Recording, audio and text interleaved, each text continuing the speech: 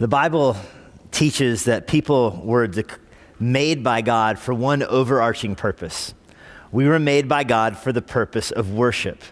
What it means to be made into the image of God is to have the capacity for relationships, and specifically relationships that give life. This is what the essence of the Trinity is, that the Father and Son can be in relationship with one another, and life can come from that. The Father is life-giving. The Son has life in and of himself, given to him by the Father. The Spirit is the Spirit of life. The image of God is that we can have relationships with each other, and those relationships can bring life. But that's not all the image of God means. God also made Adam and Eve for the purpose of working. They were to work on the earth. And of course, when sin comes into the world, those relationships become difficult. The curse upon Eve will be pain in childbirth, so the life-giving becomes difficult, and the work becomes difficult. The curse on Adam is that laboring with his hands will be difficult. But the overarching purpose of God in how he made Adam and Eve was that he made them to worship. They were supposed to magnify his glory back towards him. When we say magnify God's glory, we mean that God reveals his glory and his attributes and his power in the life of Adam and Eve. They then take that glory and are supposed to display it to creation. It's supposed to be magnified in their hearts. In other words, it's supposed to be made more clear through how they respond to it, and it's supposed to be cast back again into the world. This is what Scripture teaches. Isaiah 43, verse 21, the people whom I formed for myself, that they might declare my praise, Yahweh says through Isaiah. In other words, God says, I made people for myself, that they would declare my praise. So in other words, we were made for God so that we could praise him. John 4:23, Jesus says, the hour is coming and is now here where worshipers will worship the Spirit in Father in truth. Because, listen to this part. We all know the first half of the verse. The second part, the Father is seeking those people to worship him. In other words, God made people for the purpose of worshiping him. Isaiah 43, verse 7, everyone who is called by my name, whom I created for my glory, God says. Psalm 50, how the Psalter ends, praise Yahweh, praise him in his sanctuary, and it follows is praise him in his heavens, praise him for his deeds, all these reasons and all these instruments to praise him with. We were made for the purpose of praising God. We were made for worship. You see this in Genesis, you see this in the Psalms, you see it in Revelation. Worthy are you, O Lord God, to receive glory and honor and power. And then Revelation 4:11, for you created all things, and by your will they existed and were created. God made us to worship. That is our overarching purpose in life. So it might surprise you then that not all worship is pleasing to God. Not everything that is worship is pleasing to God. In fact, sin comes into the world through worship. Cain's act of sin was worshiping in the wrong way. Cain presented his offering to God, and it was not in accordance with what God had required from him. It was not worship according to God's prescribed commands. Cain wasn't worshiping God as he was commanded to. And that becomes a pattern for sin. There is much in the world that is worship that is not pleasing to God. Much of the world's worship, it's not just that it's not pleasing to God, much of the world's worship is in fact offensive to God. It reeks before him. He finds it offensive because he recognizes the heart behind it. In fact, in Isaiah, it goes through some of the attitudes that are behind worship that is offensive to God. It's not just that worship towards the wrong God would be offensive, although that should be obvious, right? If God made you to worship him and you worship someone else, that would be by definition offensive. Think of somebody who's having an affair on their spouse and they say, I'm showing this other person love and I was made for love. I'm showing them love. No, it's offensive to your spouse because you're having an affair. That is the way worship is towards another God other than Yahweh. It's offensive to him. It might have the songs, it might have the attitude from the heart, it might have the hands, it might have the same things that you see in the Bible around worship, but if it's to the wrong God, then it's offensive. But another way in Isaiah that worship is called out as particularly offensive is when people are worshiping because of sin in their heart. They're worshiping from selfish motives and self-seeking motives. And so God designs worship to be around him. It's with that in mind, I want you to turn to Ezra 3. Ezra 3. I don't know if I said Ezra earlier, but I meant it in my heart. Ezra 3.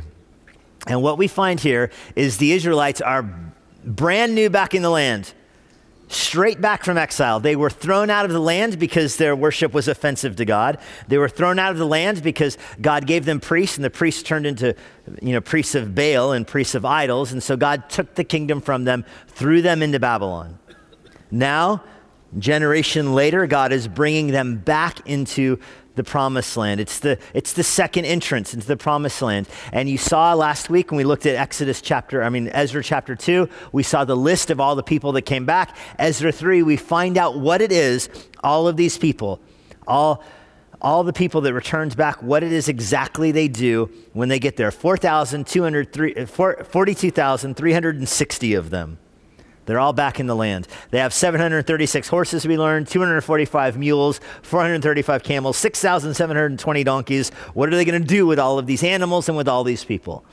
This is what we encounter in chapter 3, verse 1. When the 7th month came and the children of Israel were in the towns, the people gathered as one man in Jerusalem.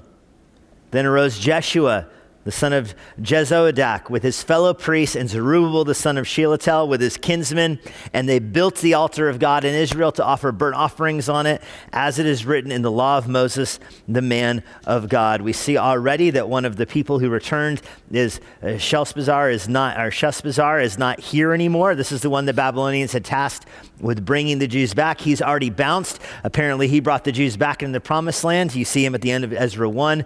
He left, leaving these tens of thousands, 42,360 Jews in the promised land. They're now gathered together with their real leaders, the leaders that are staying, and they're gathered together to worship, verse 2 says. To worship. Verse 3, they set the altar in its place, for fear was on them because of the peoples of the lands. They offered burnt offerings on it to Yahweh, burnt offerings morning and evening. They kept a feast of booths, as it is written, and offered the daily burnt offerings by number according to the rule as each day required. And after that, the regular burnt offerings, the offerings at the new moon and at the appointed feasts of Yahweh, and the offerings of everyone who made a free will offering to Yahweh. From the first day of the 7th month, they begin to offer burnt offerings to Yahweh. But the foundation of the temple of Yahweh was not yet laid. So they gave money to the masons and the carpenters, and food and drink and oil to the Sidonians and the Tyrians, to bring cedar trees from Lebanon to the sea, to Jaffa, according to the grant that they had from Cyrus, the king of Persia. Let me give you an outline as we look at this chapter together tonight. 5 rules for worship. And if you have your sermon book with you, this outline is in there. And so you can follow along and just jot other notes as they come to you tonight. 5 rules of worship, because there's a recurring theme in this chapter as we go through it. Maybe you've noticed the phrase a few times. Everything, like you see at the end of verse 2, they're doing it as it is written in the law. Or again, at the end of verse 4, as each day was required. Everything they're doing is exactly, verse 5, according to the appointing of Yahweh is the phrase that is used there. Over and over and over again in this chapter, the recurring phrase is they are worshiping God according to the rules laid out by him. And that's going to be our first point tonight. There's 5 rules of worship. The first of those points is that these rules are defined by God. Everything they're doing is about worship here. This whole chapter is consumed with worship. They're back in the land. They barely have houses yet. They don't have infrastructure. Remember, when they come back to Jerusalem, they are walking into a city of rubble. It was destroyed. The temple was pulled apart. There was just a band of vagrants is what was left there at the end of Jeremiah, and they murdered the governor, and then they all fled. This place, jackals rule this place. Well, they come back, and they are rebuilding a city. They're clearing out the trash, and their first objective is to restore worship to the city. And they do that, this recurring phrase, according to the rules of Yahweh. These are defined by God. They built the temple according to the law of Moses. They followed Solomon's pattern even. You notice they even bought the lumber from the same place Solomon bought the lumber from when he built the temple the first time. In other words, they're not being creative here. They're rebuilding exactly like it was done before. In France, when the Notre Dame Cathedral burned to the ground, the French government started this big fact-finding mission with public town halls all over the country where people could give suggestions for how they thought the Notre Dame Cathedral could be redesigned. There was no such council meetings in the book of Ezra. They were not trying to be novel here. They weren't trying to incorporate people's input. They were building for one purpose. They wanted this temple to be just like Solomon's temple, because Solomon's temple was built according to God's rules. And there are a lot of rules about how the temple was supposed to be built. And we don't get all of them in Ezra 3. We just get hinted at that they start this process just like God would have wanted them to do. And they had to do so with haste. Notice verse 3. They set the altar in its place because fear was on them because of the people of the lands. There's these other tribes around them that are antagonistic towards the Israelites. They don't like the fact that they're Jews back. They don't like the fact that Jerusalem is being repopulated. Do you remember Jerusalem is not on the way to anywhere? There are highways that run on the other side of mountains in both directions, but you have to go out of your way to get to Jerusalem. And so it seems likely Jerusalem was left more or less vacant.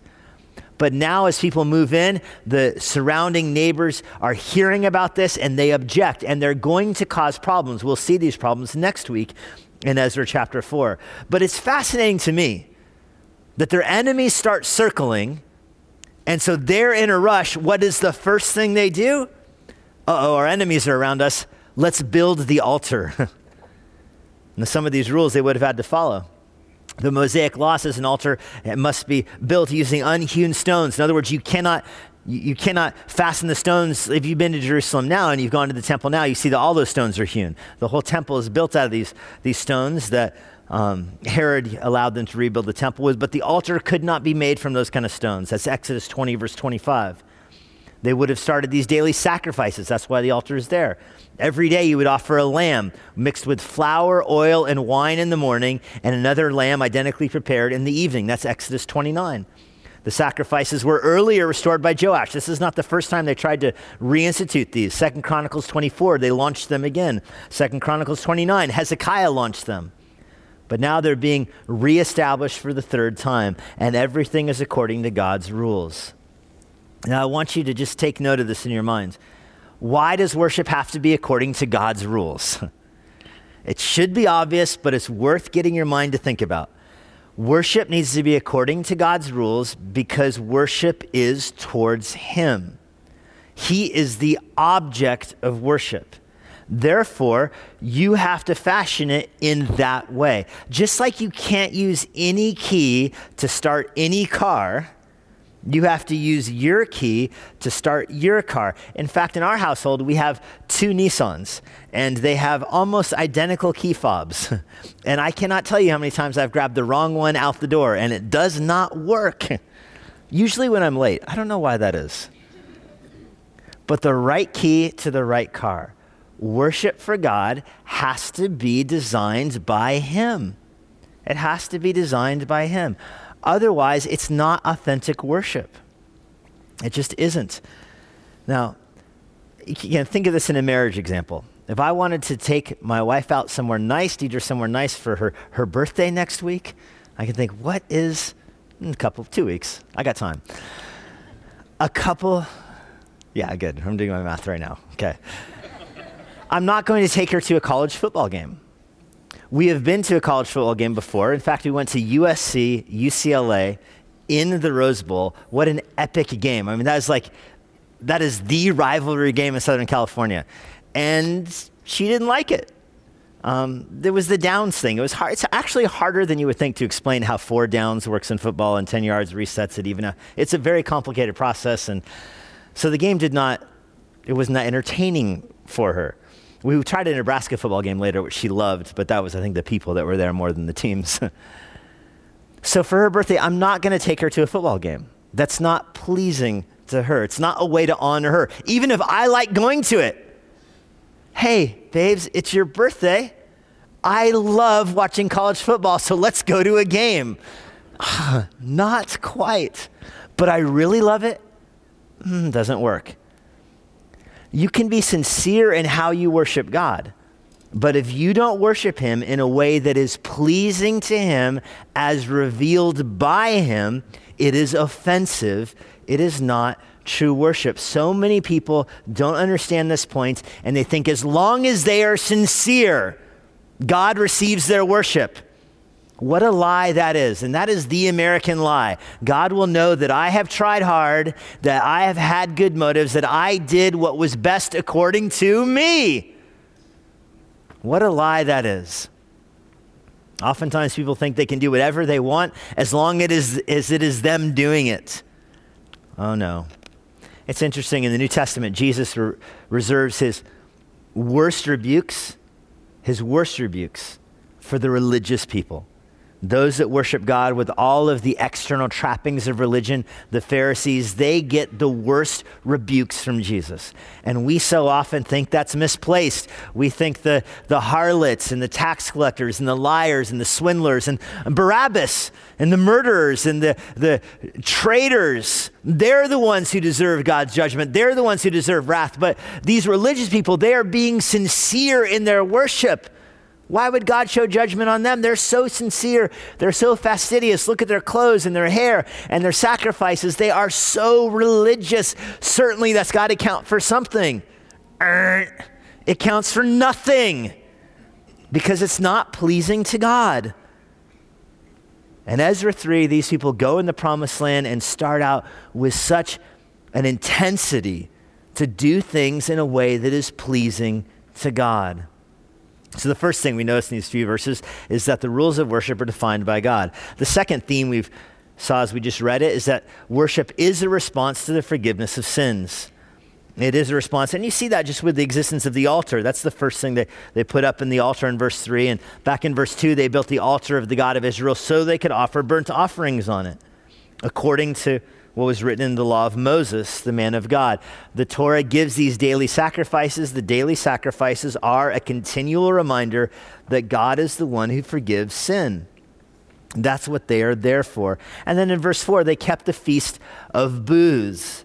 The Feast of Booths is a week-long feast. It actually is 8 days, as this is described in Scripture, but the Jews referred to it as a week-long feast, and it was a festival where they stayed outdoors. Remember, we talked about this in our study of Jonah because it's a big feature in the book of Jonah, but the Jews would, in this week, and even in Israel to this day, they follow this. They pitch tents, and they put tents in their courtyards and in their parks, and there's tents everywhere, and you're supposed to sleep outside under the tents. And you've been in New York City, they have the trucks that drive by, the Sukkoth trucks, and you can rent 45 minutes or 15 minutes, whatever it is, of being under the tent out there on the street like a food. Some people buy burritos from the trucks and other tacos, and some get their 15 minutes under the tabernacle.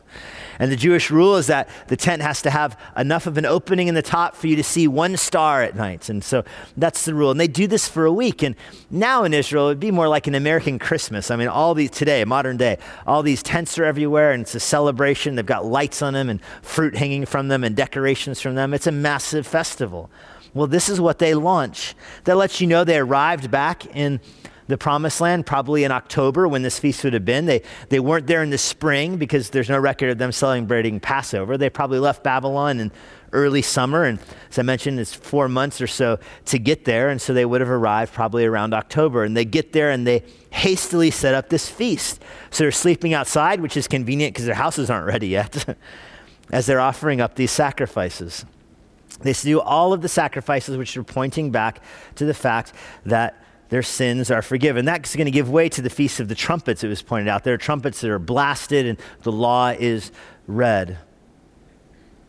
All of this is revolving around the setting up of the altar. This is not the first time the Jews start to worship by setting up an altar. Do you know when Noah got off the ark, the first thing Noah did when he got off the ark?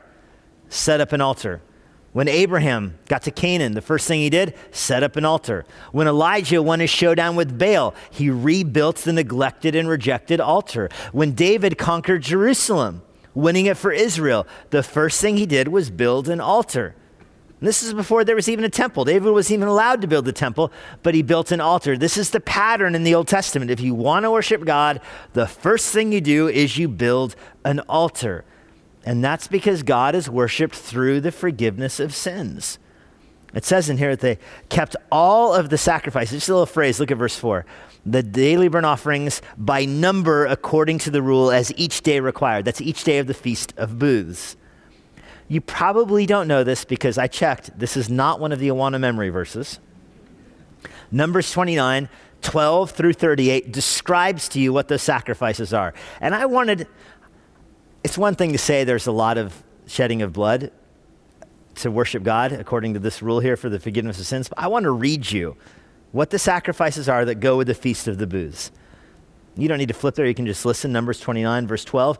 Day 1, you will sacrifice 13 bulls, 2 rams, 14 male lambs who are a year old, and they shall be without blemish. Then the grain offering of fine flour mixed with oil, 3/10 of an ephah for each of the 13 bulls, 2/10 for each of the 2 rams, 1/10 for each of the 14 lambs, and also 1 male goat for sin offering. I love the goat thrown in there at the end. Besides that, the regular burnt offering, which we had read earlier, its grain offering and its drink offering. That's day 1.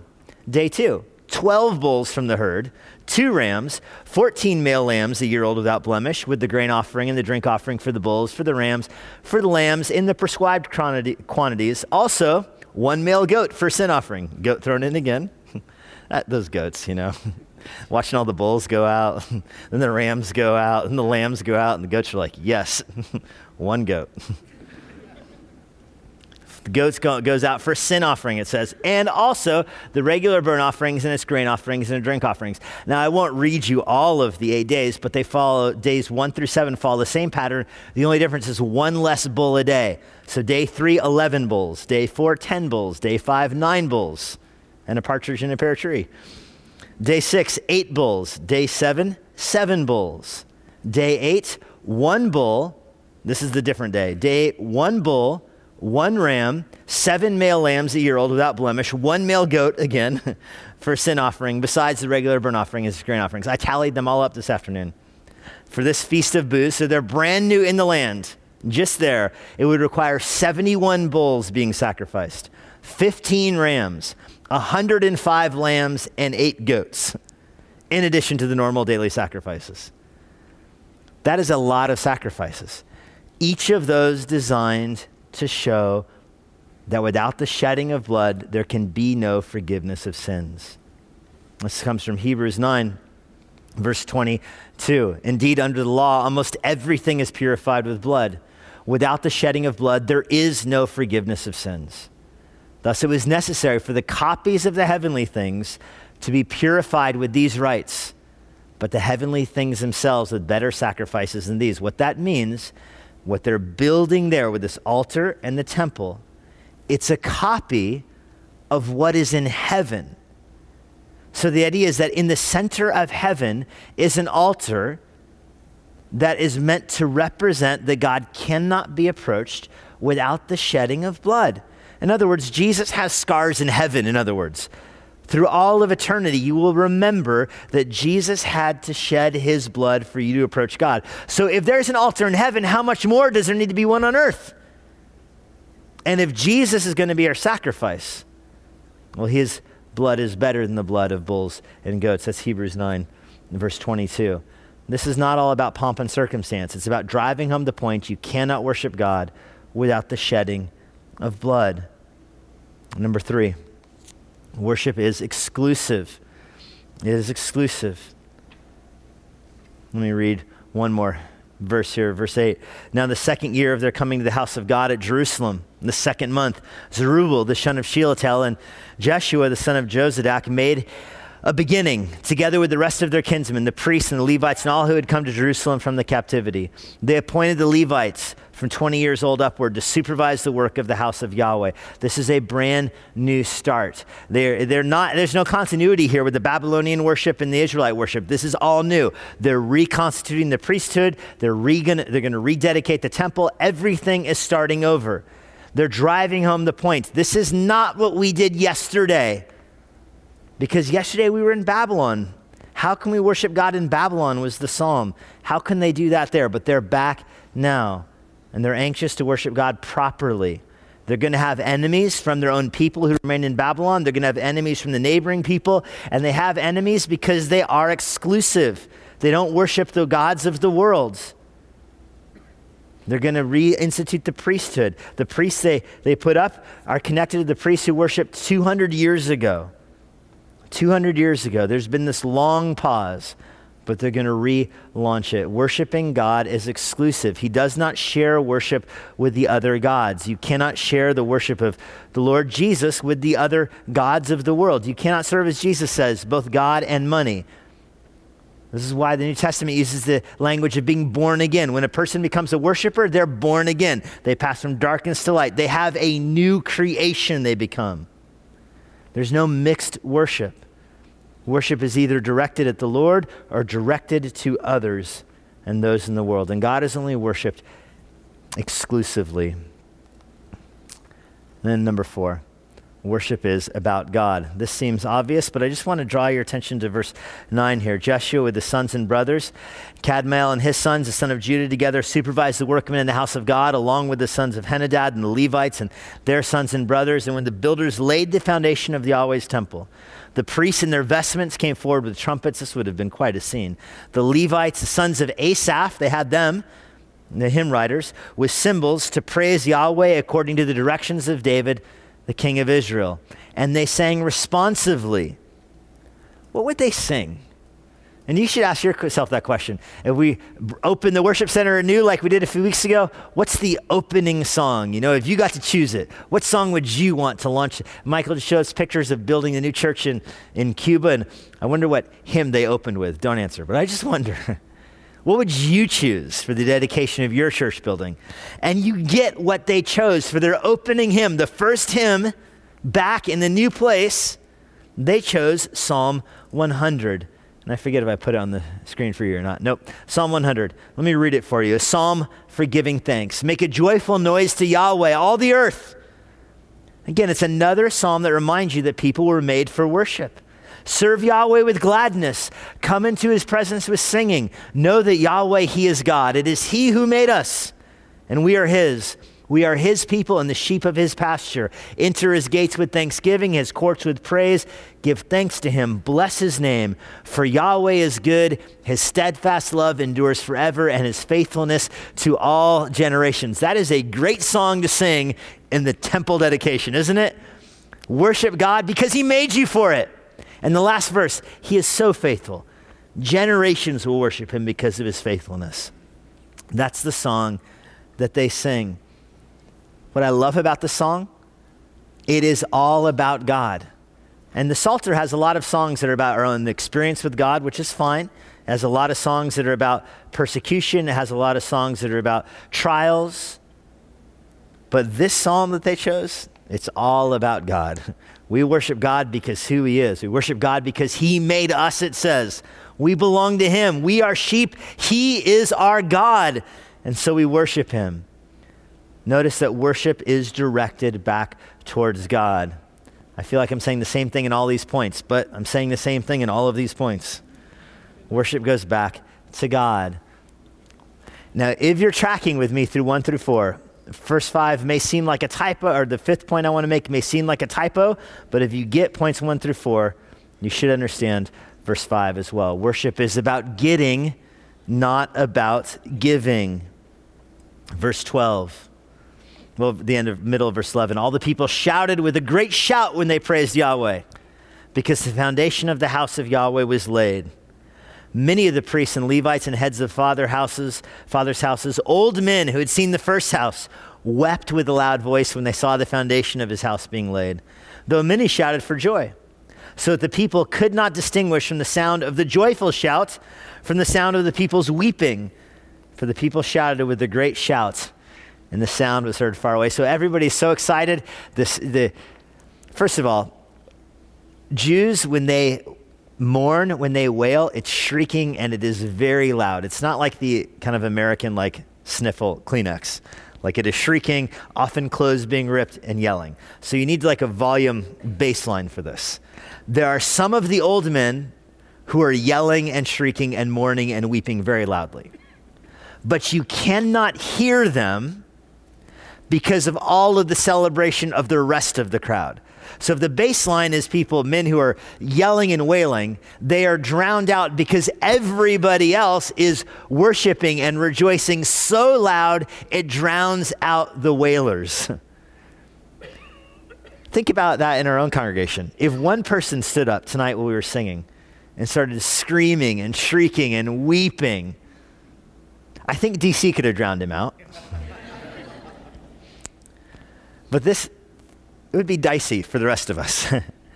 But all these old men that are just so sad, and we'll talk more about why they're sad in a few weeks, but they just see the temple, that they're looking at the foundation and it's so small. And some of that is it grows in your mind, right? I remember going back and seeing the hill I used to sled down in Steamboat Springs when I was a little kid, and man, they bulldozed that thing down. It's so small now. And my mom says, no, it's always been that size. No, I'm sure. I needed a chairlift when I was a kid to get to the top of that thing. No.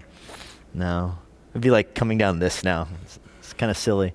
That's how the old men are when they look at this temple. It's just so small and they're weeping about it. But everybody else is so happy. Now I say worship is about getting, not about giving.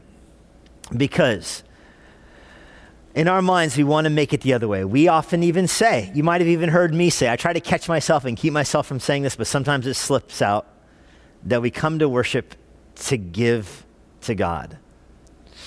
And when I say it, I always give one of, I don't like that, because if you say you come to worship to give to God, who is needy in that scenario?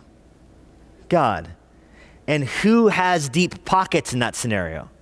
Me. I have what God needs. Fortunately for God, I'm here to give it to him. And I can even call it worship. But if you go down this list, is that how worship is described as giving to God? Now, certainly there's sacrifices involved, but when you think rightly about the sacrifices, they are making an atonement for sin. David does say it's not right to worship if it doesn't cost him anything, but why? You have to ask yourself why. Is worship costing you something, an end in and of itself, or is the fact that worship costs you something pointing to something bigger that you get from it? And I think it's the latter. What do you get from worship? When you go back to how we began the very beginning tonight, I said that God made you for the purpose of worship. So what you get when you worship is the experience of fulfilling what you were made for.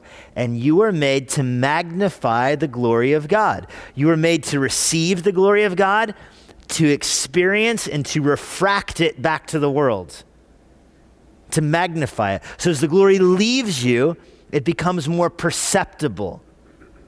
Instead of one source of glory into the world, namely God, there becomes lots of sources. God through his word, God through his world, and then God through you. You become little glory machines, little praise machines, worshiping wherever you go, magnifying the glory of God in the world. God is a fountain, and from him comes his goodness, and as you experience it, you are now sharing that with the world. So you're receiving from God the experience of delighting in who he is.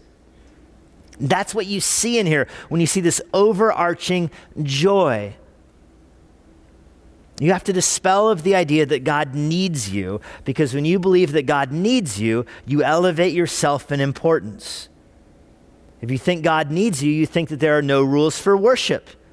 Because after all, God should just be grateful that he gets what you give.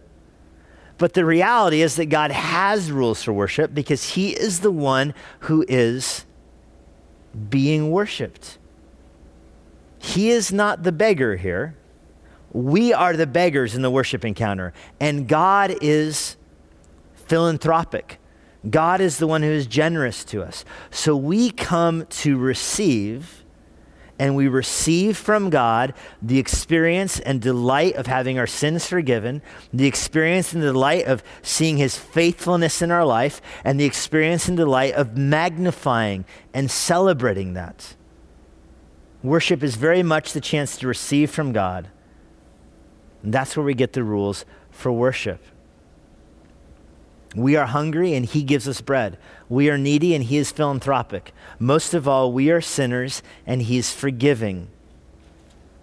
John Piper uses an illustration which he stole from Jonathan Edwards, which I will steal from Edwards then, of the person who is wandering in the wilderness and he finds a stream and he drinks from the stream. He's dying of thirst and he drinks from the stream, and the stream is so good. So what does he do? Should he bottle up water from the stream and hike back up and find the spring and pour it back in to thank the spring for making water that is so good? Just want to give some of it back to you? That's weird. Rather, you should drink from the spring, drink from the stream, and then tell others how good it is. And the more you enjoy the water, the more the spring is glorified, not the more you give back to it. And so that's why there's very much this pattern in the Bible of worship, that as you receive from God, you rejoice before the world, and God is made out to be great, not you. God is glorified, not you. Worship is about how you respond to what you receive from the Lord. It's okay to come to church needy. It's okay to come here needy and feeling like, I feel down, I need to hear from the Lord. I feel down, I need to be with God's people. I feel down, I need to be encouraged. That is why we come to worship. It's also okay to come to worship feeling strong and feeling like I've had a good week spiritually and I got to see the Lord work in these different ways. I'm also going to come to worship because now I'm coming to rejoice in what God has already done in me. Those are the good motives. That's what's happening here in Ezra 3, I think. I don't see any hints that their motives are bad here in Ezra 3. I only see good hints here. It seems like they are worshiping out of an overflow of their love for the Lord. Our joy is to give God worship. And we give him worship when we receive his benefits from him. Oh, give thanks to the Lord. Rejoice in him. Forget not all of his benefits. And that takes me to Jeremiah 33.